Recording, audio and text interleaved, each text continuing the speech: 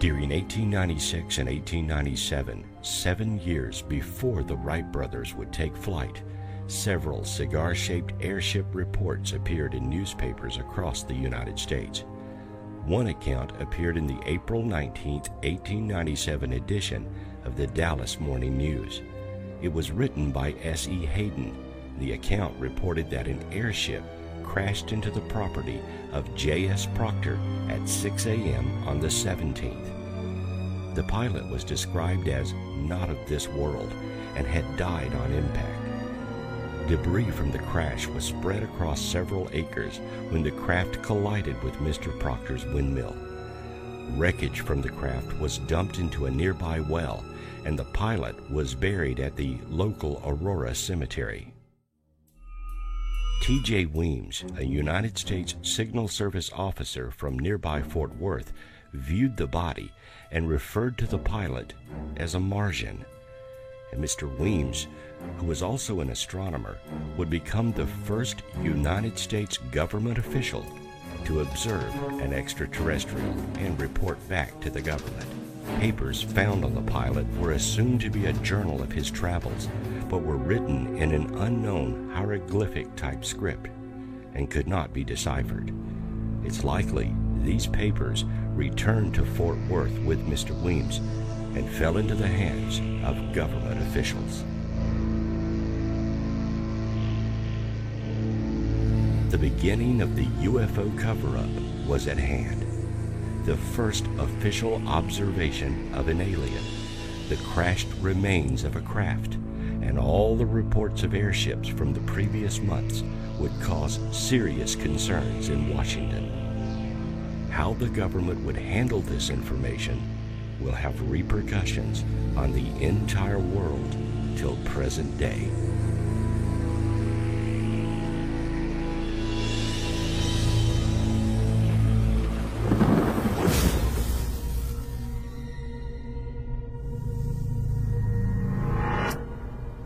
Visits by little green men and flying saucers? The stuff of science fiction or drive-in theaters, maybe? Think again. In 2003, with over 400 visits by alien craft or alien creatures in British Columbia, it seems as though we're under some sort of invasion. That July, 2 women from Kelowna, British Columbia, had a visit of the terrifying kind. My friend Linda and I were sitting at the computer late the night before she left to go back to Abbotsford. She suddenly said to me, "Why don't we go stargazing?" And I mentioned to her that it was getting quite late. It was, around midnight. I was really tired. Could we possibly think about doing this the next time she was up? But she really insisted on going. The women got into Karina's car and pretty soon found themselves on a back road, looking for a secluded area, shielded from the city lights. Karina was new to the area and wasn't sure where to find a good spot for stargazing. They soon found themselves on a road that runs between Kelowna and Vernon. There was no moon that night, so it was very dark. Karina stopped her car somewhere beside Kelowna's landfill.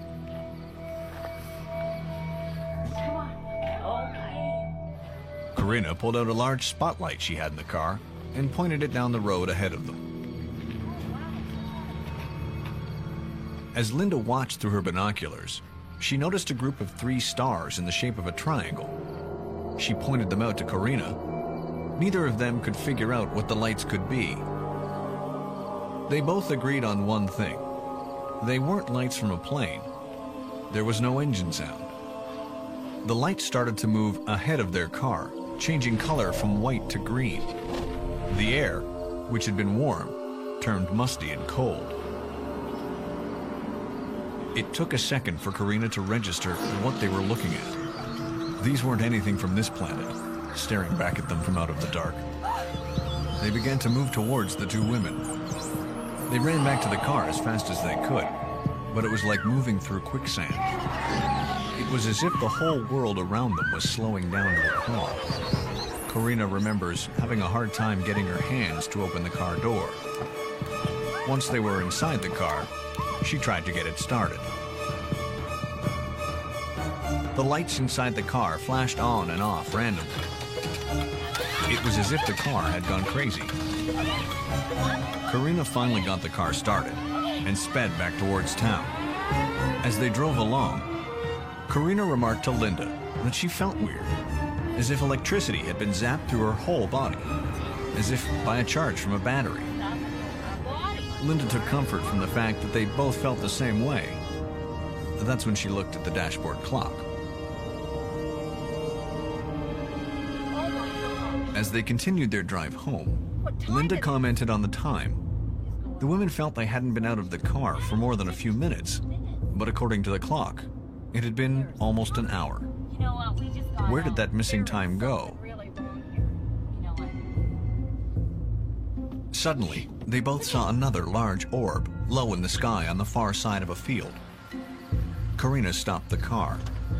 Could this be one of the same orbs they had seen earlier? Karina tried to convince Linda the orb was just a low-flying aircraft or helicopter. But even with both windows down, neither one of them could hear any noises from the mysterious orb. It started to move further away from their vehicle. To prove her point, that it was just a plane, Karina held up her spotlight out of the car window and flashed it 3 times directly at the orb. To her horror, it stopped dead in midair, then came flying down directly at them. Terrified, Karina panicked and took off down the road. She headed for home, trying to ignore the celestial object high above. The next morning, as Karina got out of bed, she discovered a large bruise on her left breast. She also felt nauseous and had severe head pressure. As she sat at her kitchen table drinking coffee, Linda joined her. Linda also complained about feeling sick, and suddenly, her right nostril started to bleed. Oh man. Oh, that is really. Karina grabbed a towel and tried to staunch the flow of blood. After they'd stopped the nosebleed, Linda left to take a shower and clean up. Karina's daughter then came down to the kitchen. She too felt nauseous and complained of a stuffed-up nose. Then, just like Linda, her nose began to gush blood from the right nostril. Karina helped her stop the bleeding, and not wanting to alarm her daughter, she told her nosebleeds can happen when someone feels sick. But she suspected that her encounter the previous evening hadn't ended at the front door.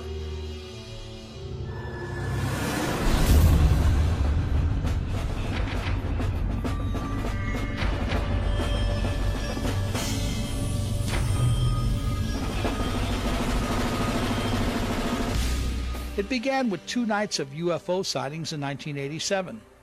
Green and white balls of light that formed into all sorts of shapes hovered directly above the zoo and caused the animals to become greatly disturbed. Due to budget cuts and because there were police in the park all night long, caretakers and other zoo employees were no longer present at the zoo all night long. The last one would leave around 11 o'clock at night and show up again around 7:30 in the morning to open up the zoo for the other employees. On the morning after the 2 nights of UFO sightings in 1987, the caretaker and several other employees opened the zoo and were horrified to find every animal in the zoo dead. Not just dead, but strangely mutilated. The caretaker and other employees told me that all of the animals were still locked or secured in their pens, and exhibits with no sign of forced or keyed entry, so it was not like someone went and just broke in there. Although they were unable to photograph any of the animals, they said all of them looked as though they had been surgically autopsied or examined.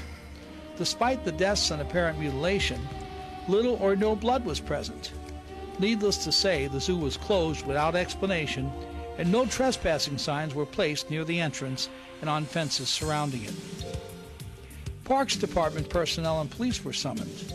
The zoo was closed, and within hours, all of the dead animal carcasses were removed. The zoo employees that spoke to me said that the animal deaths and mutilations were eventually explained away as the work of vandals or ritualistic killers in an internal report. However, they point out that the vandals would have made all kinds of noise trying to kill the animals, had to break into most of the pens and exhibits, it would have left a significant amount of blood and other evidence behind. None of these things were present. No alarms went off, and the park police and other employees working in nearby areas on the night in question heard nothing. The only reason that the caretaker and employees contacted me with their stories was because they felt that the possibility existed that the same thing could happen again, and they found the previous explanation for the deaths and mutilations to be absolutely ridiculous.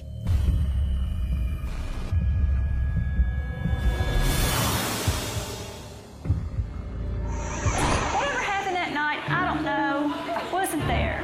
But it was something that terrified my father till the day he died.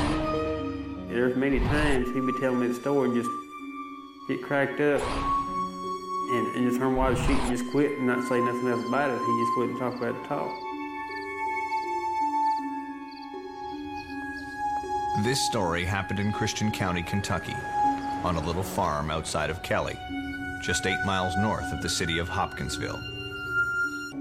Hopkinsville in Christian County in the mid-1950s was principally a Protestant community of blue-collar and professional workers, a community not real stoutly committed to change in those days. Keep in mind also that this event occurred in the midst of August, when it was hot as the hinges of Hades. And so people tended not to get terribly excited about things. When it was hot weather, they would get even hotter. There was a police officer at nearby Shady Oaks restaurant, maybe 3 miles from Kelly.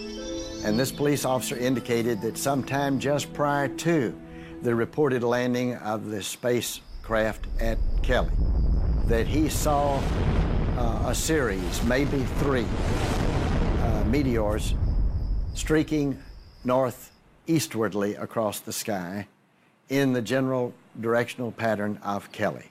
It was a Sunday night, August 21st, 1955.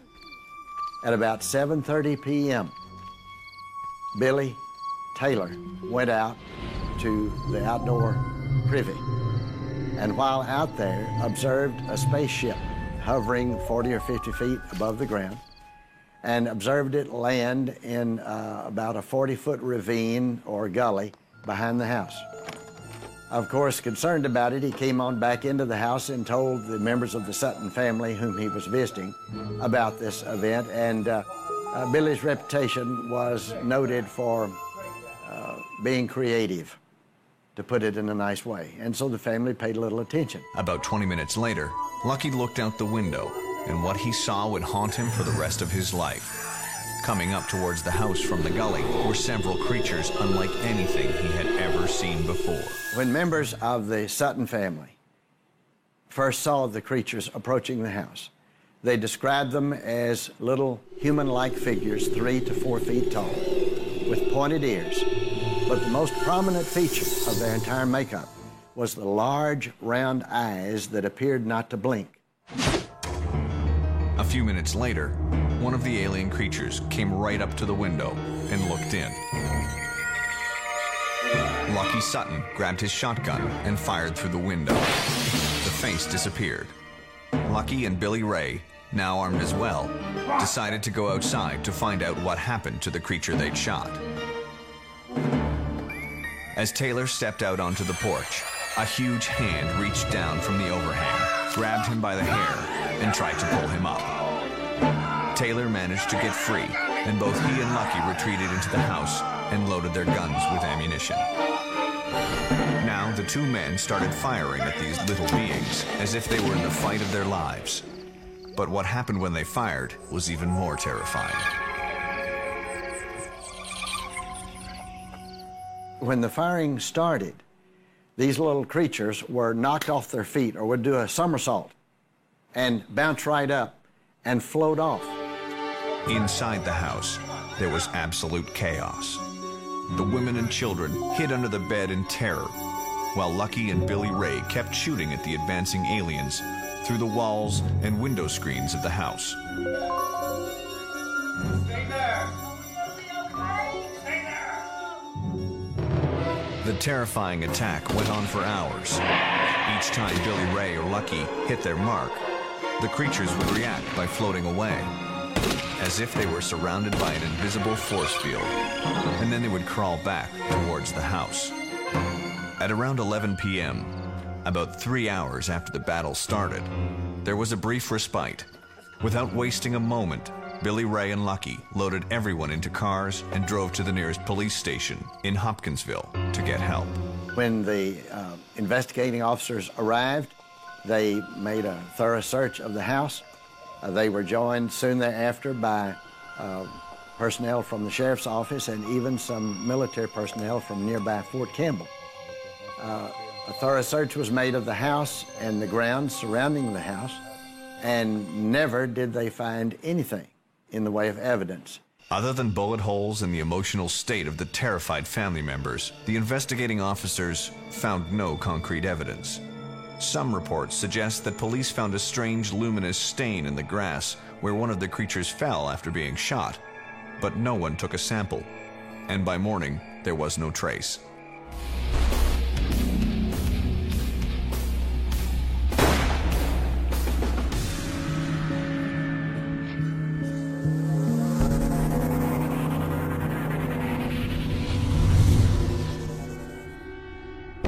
Jackie Gleason will always be remembered as one of America's greatest comedy talents.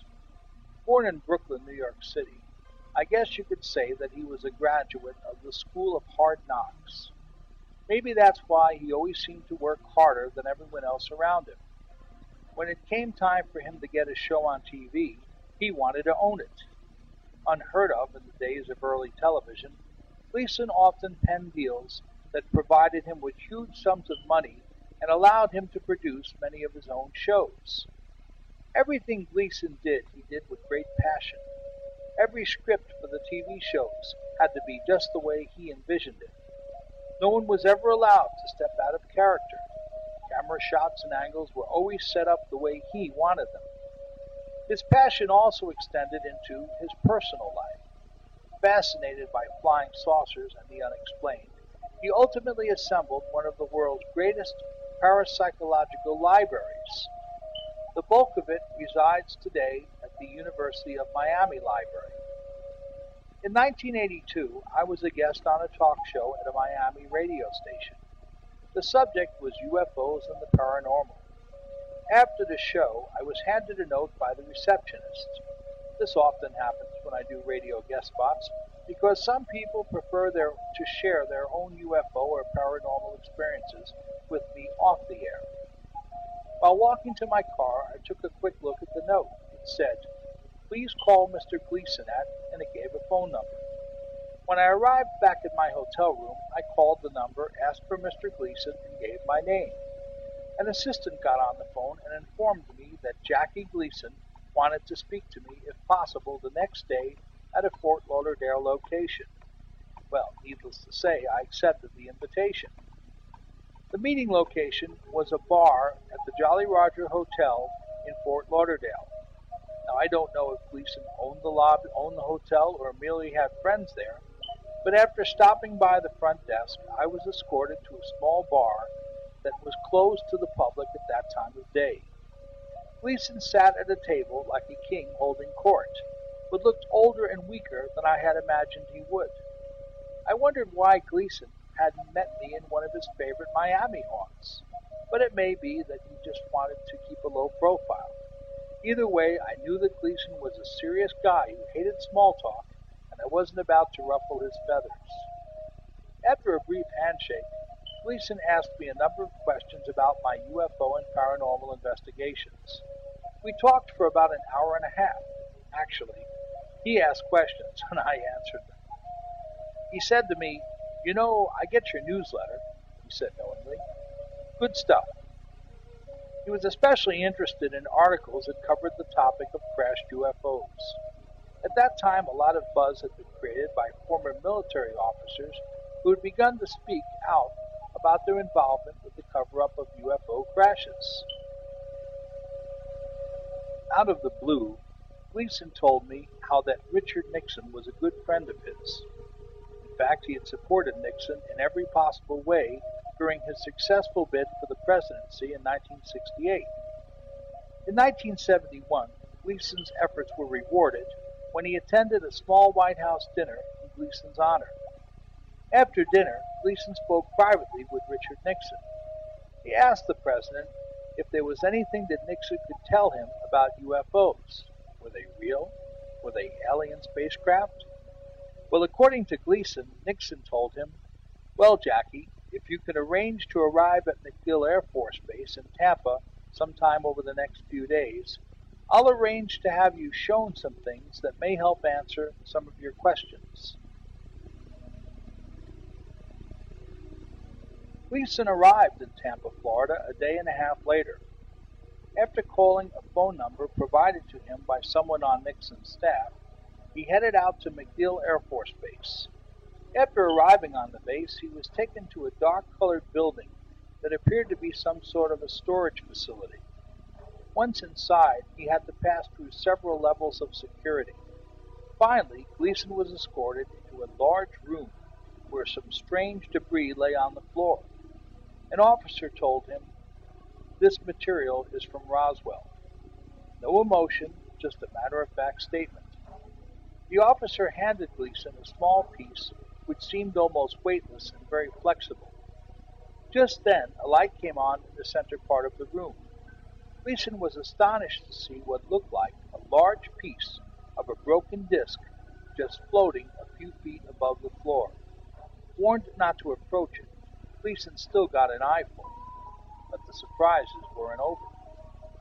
After just a few minutes, Gleason was escorted to another room. 3 containers with glass plates for viewing greeted him. These were the occupants found near the object you just saw. Again, with little emotion, the officer gave Jackie a 1-sentence description that spoke volumes. The beings were about 4 to 5 feet tall. 2 of the bodies were badly damaged, but one was in very good shape. As Gleason looked at it, the officer said, "This one died later." It had large oval eyes and grayish skin and looked male. "Are they all males?" Gleason asked. "Your guess is as good as ours." He answered Jackie with a slight smile, but it was time to go. The experience of seeing the object and bodies affected Gleason more than he first realized.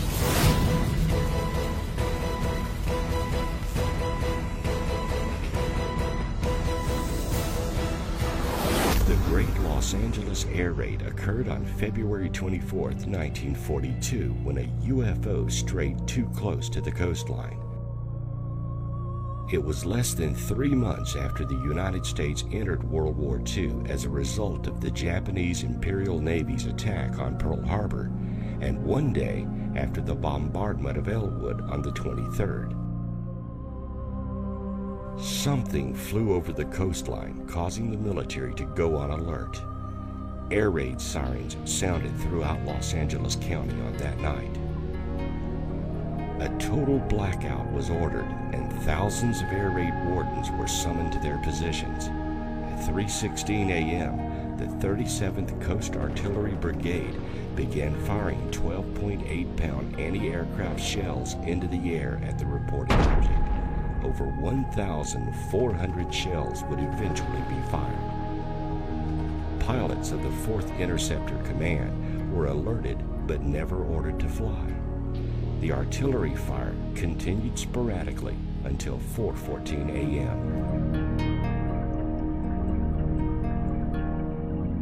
To this day, no one knows for sure what they were shooting at. Images taken on that night clearly show a saucer-shaped object hovering within the intense beams of the military spotlights.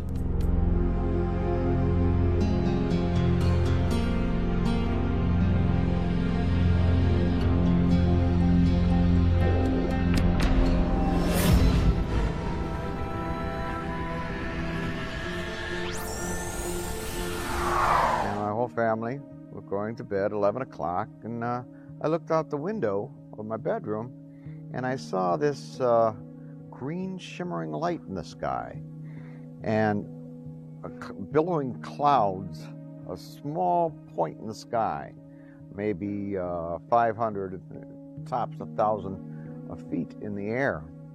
so it was well within our atmosphere. And the smoke was billowing out, and green shimmering lights behind it. I called to my mother. The sky is green. And she comes in and she looks, sure enough, the sky was green. And pretty soon, my whole family, my parents, my sister, and myself were out on the front lawn. So it was summer because we were still in our pajamas and house coat. Father didn't know what it was. My mother said, "It's the second coming." Very religious woman, and she thought it was the second coming because none of us had any clue as to what it was. But it was a huge craft, perfectly silent, huge round lights of various colors, none of which were FAA standard, and just sat there. And then we looked off to the left, and here's a little funnel cloud of smoke coming down. And it was later, my sister just didn't pay any more attention after that. And under hypnosis, it was revealed that this little tornado of smoke that came down had a smaller craft in it. And small gray beings came out of that craft, took me, and then took her. She remembers them taking me and then taking her to be examined. She doesn't know what happened with me, but she knows what happened with her. And then returned us. And when we don't know if our parents were taken or not, because when she was returned, I was back on the lawn, and so were my parents. We were all just looking up, like we were frozen in time. Okay, and then I can only assume this is the missing time phenomenon. Okay, so when we were all back in place, we were switched back on, so to speak, and the craft had departed. All that was left was that smoke.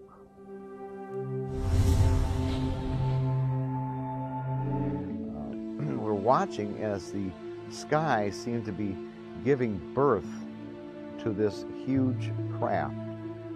The lights were there, and it just kind of came through a vortex, and that's why I believe that extraterrestrials come from other planets and or other dimensions through a vortex. They instead of going from point A to point B, they fold time and leave their space-time and arrive at ours instantaneously.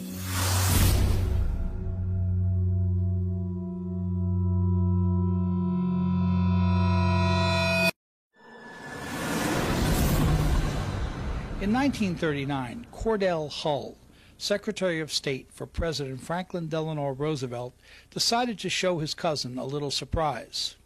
Hull brought his cousin, the Reverend Turner Hamilton Holt, into a sub-basement of the U.S. Capitol building to show him something that would shake him to his soul. Hull consequently made his cousin swear to never reveal what he was about to see. Hull took Holt into a room in that basement that contained 4 large glass containers into which a child could easily fit. In each of the containers was a creature of horrendous visage. The tiny humanoid-like creatures were floating in some sort of chemical preservative. According to the Reverend Holt, Cordell Hull told him that this had to be kept secret to prevent widespread panic among the American public. Holt asked his family to wait until both he and cousin Cordell were both dead before revealing this information. And Holt's children did just that.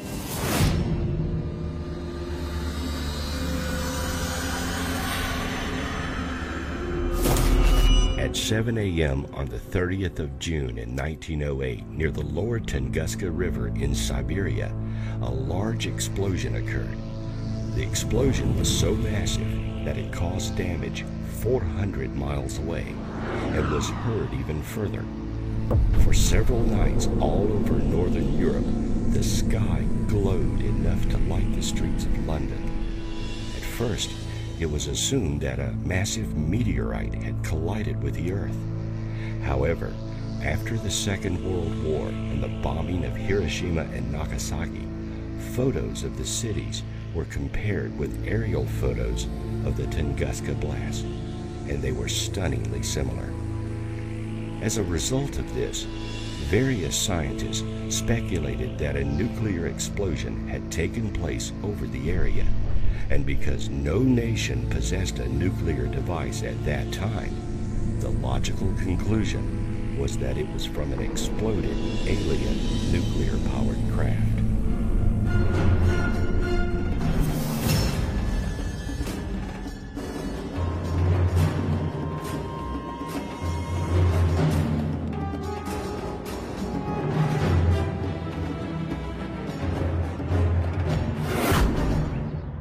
My name is Edward Albert Meyer. My name is Edward Albert Meyer, but all around the world I am simply called Billy. I received the name in Tehran when I was on the road, and since then this name has remained with me. Billy Meyer is a soon-to-be 70-year-old man living in Switzerland. Meyer has one arm. He lost his arm in about 1965. He started to take photographs of UFOs in 1964. He claims that his first contacts with extraterrestrials took place when he was only a 5-year-old boy. That there is more photographic evidence and video evidence for this particular case than any other existing case. And it's almost so good that you're just like, holy cow. Using the very same film the skeptic refers to, we can see that the UFO does indeed partially go behind the hill. Since the hill is some distance from the camera, perhaps a quarter mile, it's impossible that the UFO is a small model. I personally showed Meyer's UFO photos and films to the owners of the company that won the Academy Award for Special Effects. When I asked them if these were models, these photos and films, they said, no, we know models and those aren't models. I asked, can you duplicate Meyer's films? And they said, if we could, we'd have to go to CGI. And I reminded them that in 1976 and 78, there was no Photoshop, no CGI, and no home computers. I once made recordings of the whirring sounds of Semyaze's beam ship. In the original preliminary investigation report done on this case, 8 different sound engineers had the opportunities to analyze the sounds on oscilloscopes and spectrum analyzers. These included 3 different laboratories, including U.S. Naval Undersea Labs. They could find no sound source of record that could produce these sounds. In 1958, Meyer sent to the 25 European countries about 115, 120 specific predictions. The United States of America will be engaged in 2 wars with Iraq. The second war will be conducted under a president who is the son of a former president. The second war will lead to an unbelievable disaster. Perhaps the most startling of what I call the prophetically accurate information in the Meyer case pertains to Meyer's astronomical information about numerous planets, but especially Jupiter, its rings, its moons. Meyer specifically said that Io is the most volcanically active body in the solar system. He published that 5 months before we discovered it. More than a year after he published the information on a ring of Jupiter being composed of ionized sulfur particles, Science magazine published that information in January of 1980. The skeptics would like us to believe that this man, with no resources, working as a night watchman and on a partial disability pension, with one hand, is not only a master model maker, filmmaker, photographer, digital and special effects person, videographer, metallurgist, electronics genius, sound recording engineer, knowledgeable about topography and map making, geography, ancient history, mining, ores, agriculture, and 30 other disciplines that he's brought to bear in terms of the information in this case. They will credit him with that, but they won't say, hey, the guy's telling the truth, he's the one that's meeting with these people.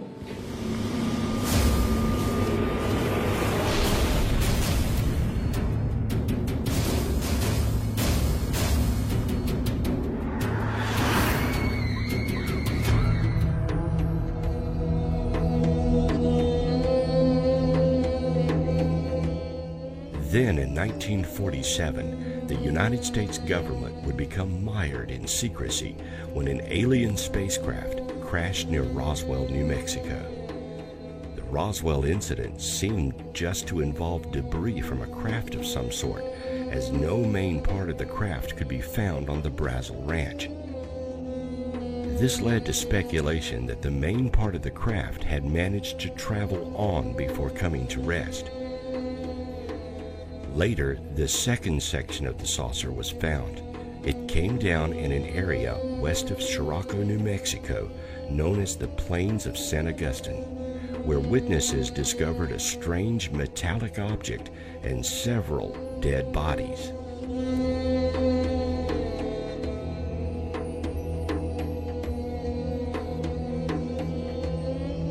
The bodies and wreckage were sent to Wright-Patterson Air Force Base for study. Many speculate it remains there to this day.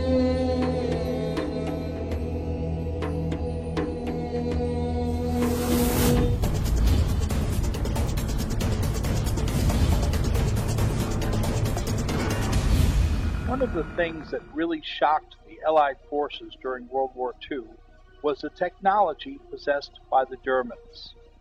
The V-2 rocket, basically a 1940s version of most any modern intercontinental ballistic missile, was at least 30 years ahead of what every other government had available. German aircraft were the first to use swept-wing technology, despite the fact that we're told such aircraft cannot fly in a stable manner without computers, which did not exist in a form that could be placed aboard aircraft in the 1940s. According to the U.S. Army's official history of World War II, some German planes even used television and radar-guarded weapons. The Germans were the first to fly jets and the only ones to use them during World War II. Some were made of exotic composite materials, carefully held in place by special radar-absorbing glue.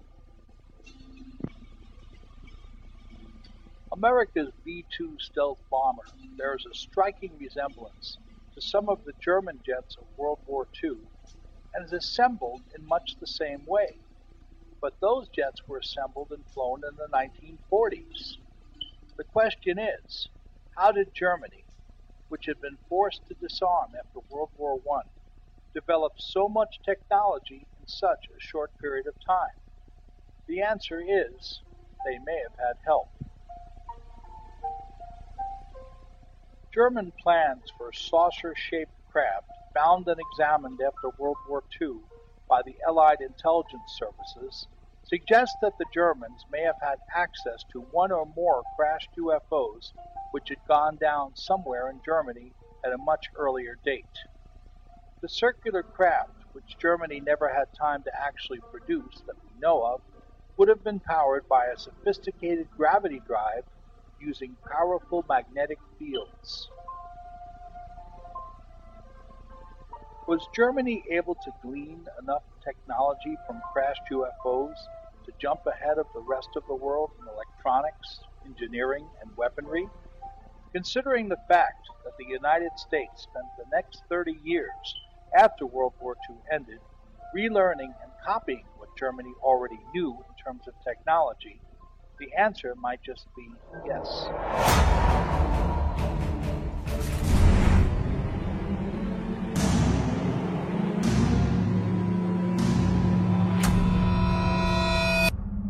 If the United States government somehow was inexplicably unaware of the existence of extraterrestrial life up to the 1950s, then on July 29, 1952, they would be forced to concede the issue when a squadron of UFOs overflew the Capitol. The Washington National Airport sightings were not just a single night of UFO flyovers. From July 12th to July 29th, the Capitol was buzzing with UFO activity on a nightly basis. On July 19 at 11:40 p.m., Air Traffic Controller Edward Nugent spotted several craft 15 miles southwest of the Capitol.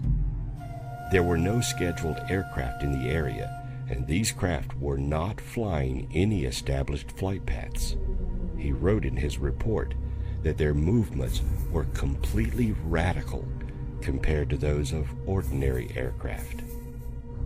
Other controllers in the area confirmed the radar blips and observed the orange ball-type UFOs outside their windows.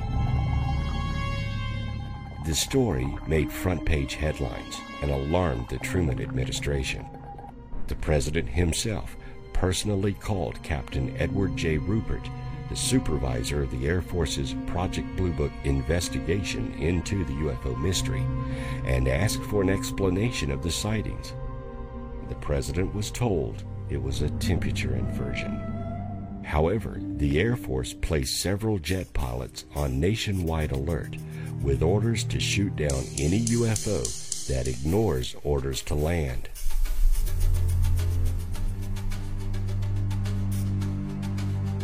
To this day, there is no explanation for this incident. The government accepted the weather-related explanation because it was easy to tell this to the public, rather than admit they knew the craft were alien in origin.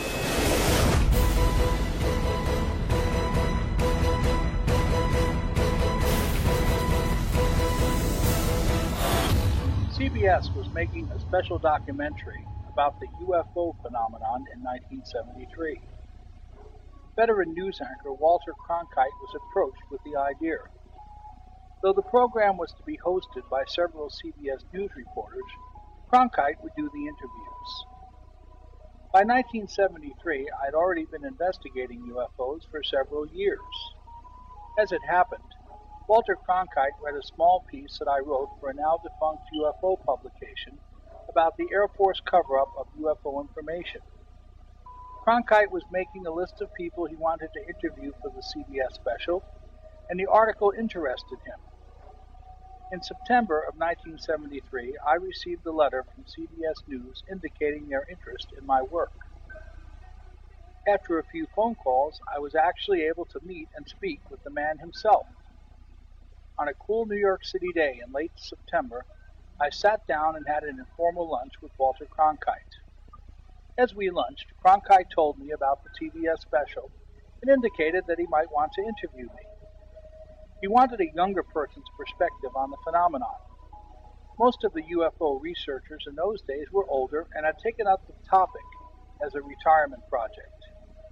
Cronkite was especially interested in some of the Air Force stories I'd collected about the cover-up. After about 30 minutes of back-and-forth conversation, Cronkite said to me, "Let me tell you my UFO story." For the next 5 minutes, I sat in stunned silence as he told me what had happened.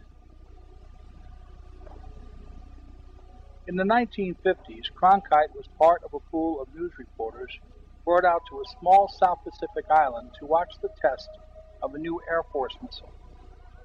The reporters had been warned that photography and audio recordings were forbidden. They would have to give a written account of the event. As Air Force security personnel walked around the perimeter of the test area with guard dogs and the news reporters watched, the missile fired up and was about to be released. Just then, a large disc-type UFO appeared on the scene. Cronkite guessed that the object was about 50 to 60 feet in diameter, a dull gray color, and had no visible means of propulsion. Because the noise of activity around him and the missile engine was so loud, he couldn't tell whether the disc made any noise. He didn't notice any coming directly from the object. As Air Force guards ran toward the UFO with their dogs, the disc hovered about 30 feet off of the ground. It suddenly sent out a blue beam of light which struck the missile. It also struck a guard and a dog at the same time. The missile was frozen in midair about 70 feet from the launcher as it had taken off, and the guard was frozen in mid-step and a dog frozen in midair as he jumped at the disc. Cronkite reminded me that all this happened within a very short space of time, probably about 5 minutes or less. Suddenly, the missile exploded. After that, the disc vanished. The guard and dog looked all right, but were quickly taken away by medical personnel. At the same time, guards rapidly ushered the reporters into a concrete observation bunker. After about 30 minutes of sitting in that hot box, they were brought out into the air again and addressed by an Air Force colonel. The officer told them it was all part of the test. Obviously making it up as he went along, the colonel said the event was staged to test media reaction to UFOs.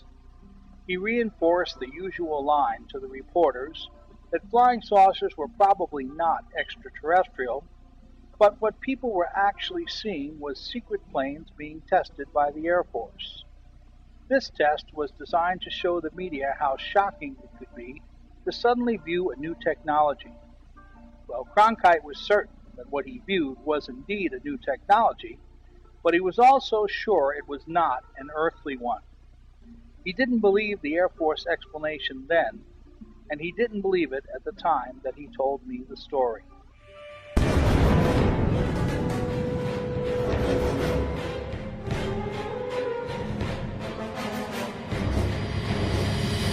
In the early 1950s, astronaut Gordon Cooper was assigned to a jet fighter group in Germany.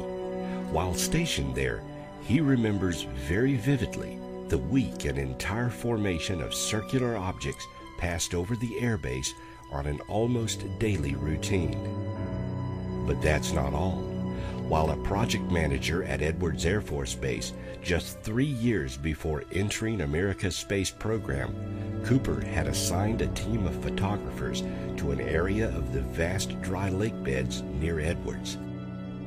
The former astronaut disclosed that while the crew was deployed, they spotted a strange-looking craft above the lake bed, and they began filming it. Cooper says the object was very definitely hovering above the ground, and then it slowly came down and sat on the lake bed for a few minutes. During this time, the motion picture cameras were filming. There were varied estimates by the cameraman on what the actual size of the object was, but they all agreed that it was at least the size of a vehicle that would carry normal-sized people in it.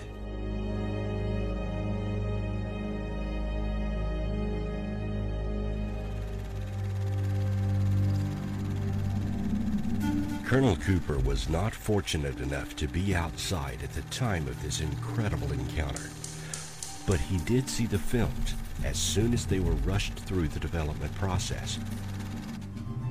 It was a typical circular-shaped UFO, he recalls. Not too many people saw it because it took off at quite a sharp angle and just climbed straight on out of sight. Where are these films today? Why would Gordon Cooper, a respected and honorable American hero, make up such a story? According to him, UFOs were seen regularly at Edwards Air Force Base.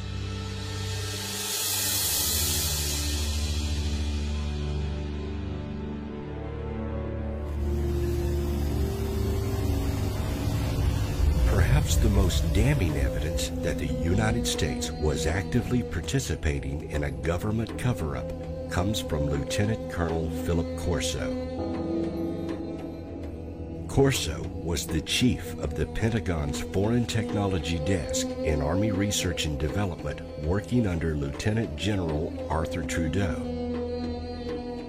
And he was on the staff of President Eisenhower's National Security Council for 4 years, between 1953 and 1957.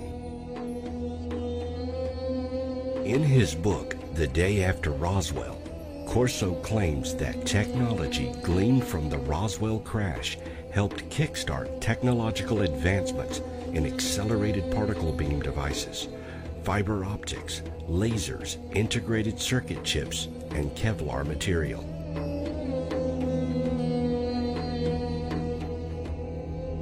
Corso's duties at the Pentagon required him to oversee the storage of physical evidence and files on the Roswell crash, and to leak this material to corporations for the advancement of our technology.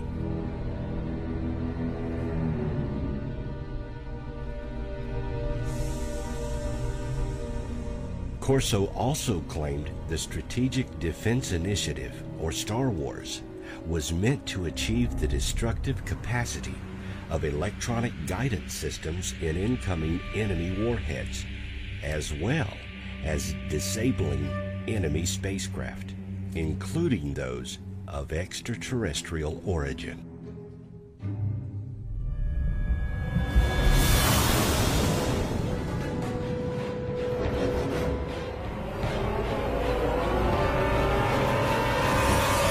Some of the most compelling evidence that UFOs are here and hailed from somewhere else comes from encounters involving the military itself. One such encounter involves the USS FDR. Crewman Chester Grzinski describes what happened. In the year 1958, we were on a shakedown cruise when there was a small light that was following our ship. Then the light came right up to us. It came in close enough to us so that you could see the shape of the object and also see that there were figures inside of it. The impression that I got was that those figures were not human beings. I was down below when I was told to go up topside to see something strange. So I went up and couldn't believe my eyes.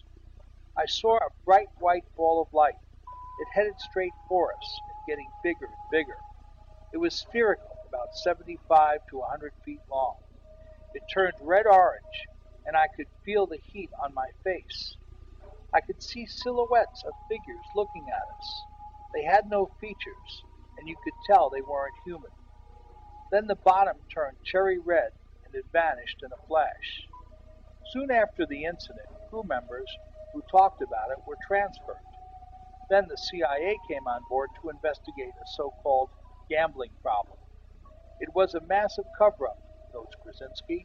There was no gambling.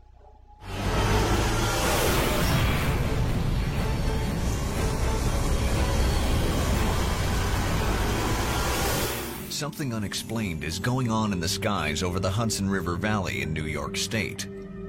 Strange happenings torment those who drive its dark highways. Bizarre time-lapse experiences, which are relived as nightmares.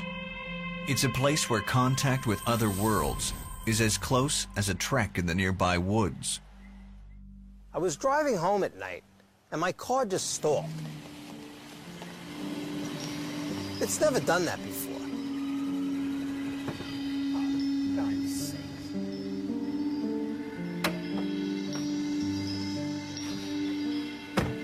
So I popped the hood and I got out, and I looked up and I saw this formation of lights. And I kept looking. It was actually this gigantic vessel. I couldn't hear it. I didn't know what it was. It was very odd. When I got home that night, I saw on the news that 3,000 people in the Hudson Valley had seen the same thing. When 3,000 people saw the same thing I did, it's more than just a coincidence.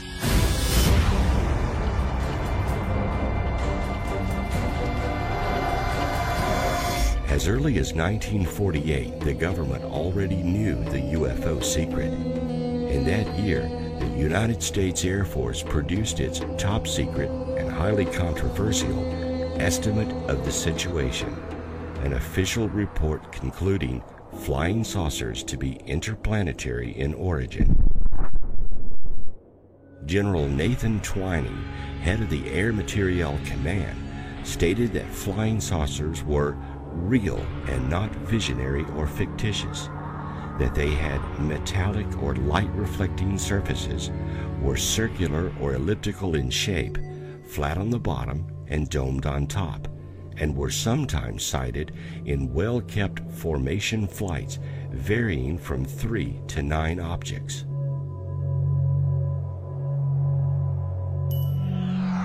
A top-secret Canadian government document dating from 1950, written by Wilbert Smith, the head of the Canadian government's UFO research project entitled Magnet, quotes Mr. Smith saying, The matter is the most highly classified subject in the United States government, rating higher than the H-bomb.